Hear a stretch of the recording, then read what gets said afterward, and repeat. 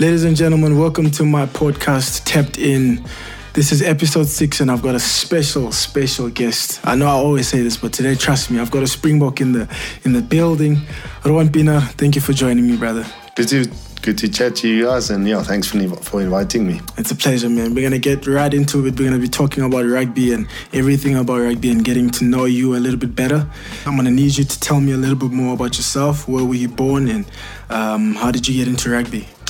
Yeah, so I was born in Bloemfontein back in 1984. So it's quite a long time ago. Yeah. But always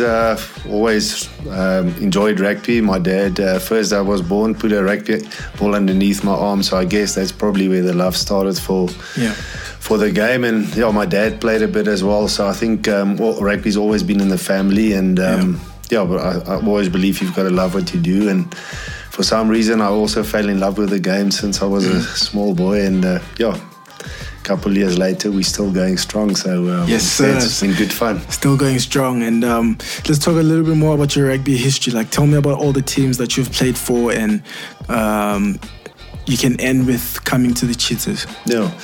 So I, like I said, grew up in Bloemfontein, went to Figarpark Primary School.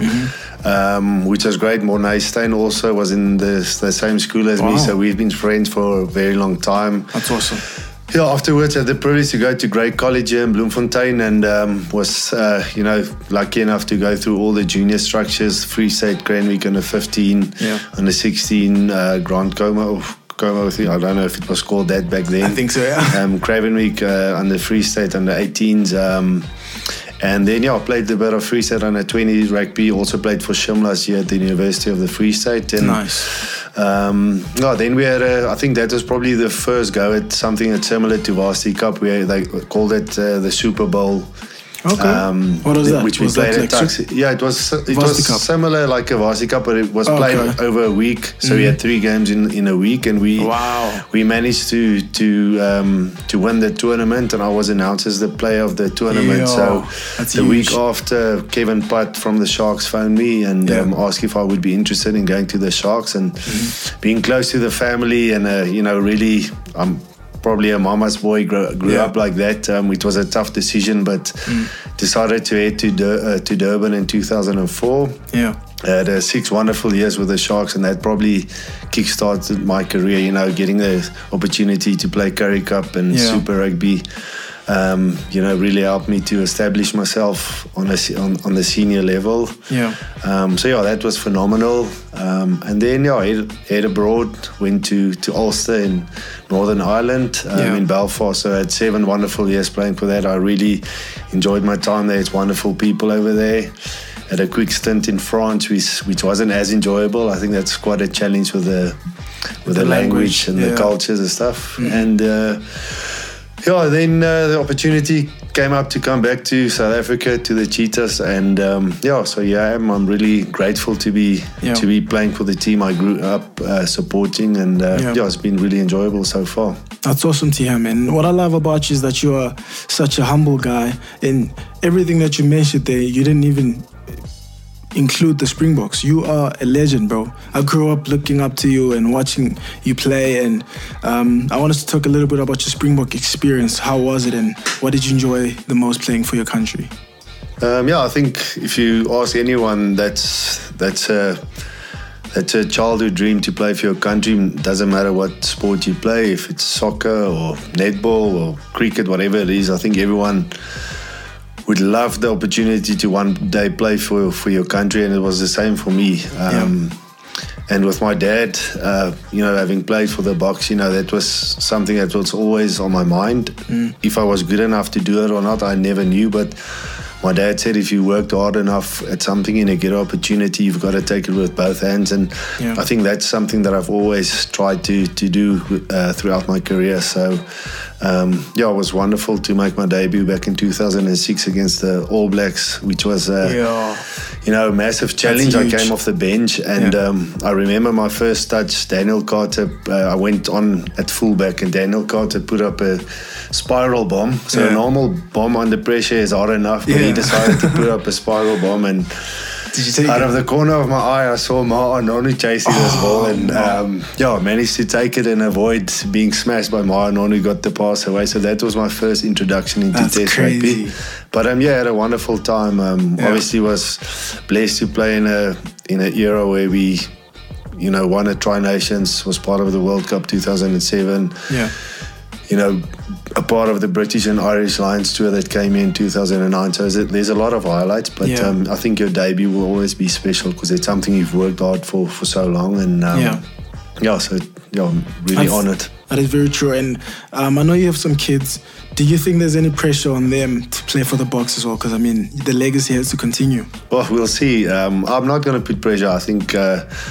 for myself, I played cricket, hockey, tennis. Yeah. I tried everything at school, but for some reason, I always enjoyed rugby. Yeah. I wouldn't like to put pressure on my kids to do this, to do rugby. My dad never did it. He sort of steered me in a direction and supported me no matter what I decided to do. So I grew up not being pressured into something. It's just for some reason worked out that way that I managed to do it as a profession. But it would be nice to see my boy run out and play a bit of rugby, but I won't put any pressure on them. I like the way you're going about it. Before we move to the next question, I just want to give the viewers a fun fact. The day that I made my Currie Cup debut was actually the day that you made your debut for the Cheetahs as well. For me, that's actually a big moment because just like you said, you always remember your debut game. And I remember we lost that game against the Lions, I think 2 points. And it could have gone anyway, but for me it was very special because that's the day that you made your debut for the Cheetahs as well, and that's one of the reasons why I had to have you on my podcast as well. For players, if they want to be professionals in this game, what do they have to do to be a professional, and what do they have to do to stay a professional? Because we've seen a lot of guys on their path to being a professional that didn't make it or they made mistakes. What do you think that you have to do?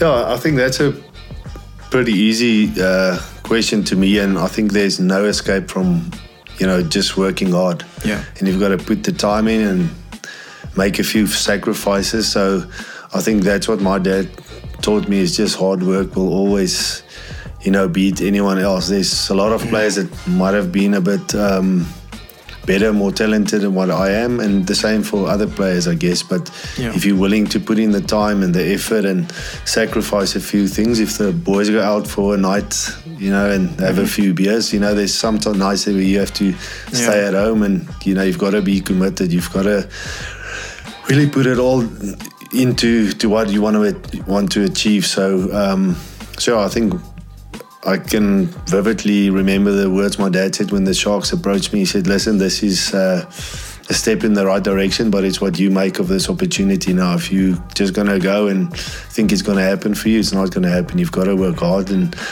I think even at my age now, I always try to be one of the fitter guys and, try and give the youngsters a go. So I think that's probably a bit of personal pride as well. I think you've got to be willing to work hard, and I think it's probably a cliche, but it's very true for me. No, it is. I think you give us a go every time in the gym. The way you train just makes me wonder if you really are the age that you are. You remind me of LeBron James. He's at that age and he's still going strong. And we're going back into rugby now. It looks like we're going to have some tournaments coming. Do you have any goals set for the Currie Cup that's coming, or whatever tournament we might get to play? Look, I think everyone's just excited to get going now. I don't think we know what to expect. I think all of us haven't played for a long time, although I know that we've been training quite hard the last few weeks, and I think we should be prepared pretty well. But I think it's just excitement at the moment. I think most importantly as a team, I think we'd like to perform well and be competitive, and hopefully if it's a Currie Cup that we play, that we'll be up there at the end of the tournament to defend the title. I think that's important for us as players, but then again also for the region. I think we want to make everyone proud of the way we play, and I think people in Bloem and in the Free State just love their rugby. So I think personally, obviously you want to try and play as well as you can and perform well, and in doing that you want to help the team to perform well. So I think everyone's really exciting to get going again, hopefully soon, and hopefully we can play well as well. No, that's well said. And lastly but not least, do you have any advice for some upcoming rugby players that look up to you and guys that are just struggling and might just need some advice? Yeah, I think it's important to have a book at home and write down goals. I think take it step by step, year for year, and set small goals. It doesn't have to be massive, but I think that's something that's worked for me in the past. So, and if you don't reach those goals, because you're never going to reach all of them, it's okay and it's fine. And you just continue to work hard, and I think always believe in your abilities. Like I said, if you're willing to put in the time and willing to put in the effort, somewhere it will pay off. So I think again that word work hard is always something that's stuck in the back of my head. And so I think especially in these difficult times, I don't think guys need to be discouraged or what. There's still a lot to be thankful for and a lot to be grateful for. So I think the time will come when everything will hopefully go back to normal, and we can go back to normal life and continue to work hard, whatever it is we do. No, I love it. Thank you, brother. And before we wrap this up, if you weren't playing rugby, do you know what you'd be doing? That is an extremely difficult question. I'm grateful that I've been given the opportunity to do what I love. I would love to say, listen, I wish I had a nice voice and I could sing a little bit. Or I'm clever enough to be a doctor. I would love to give you an answer like that, but I'm really doing what I've always wanted to do, and I'm very grateful that I can do that. So, but maybe to have a nice voice would have been nice. I think we're not all blessed. That would have been very good. But anyway, I'm happy with the road that I've been taken, and so no regret. No, I agree with you, brother. And that's the end of our podcast show. And I just want to thank you once again for coming on to the podcast. You are a legend, and hopefully the viewers can enjoy this, man. Thanks. Good to chat to you guys. Pleasure, brother. Thanks, mate. And that's a wrap.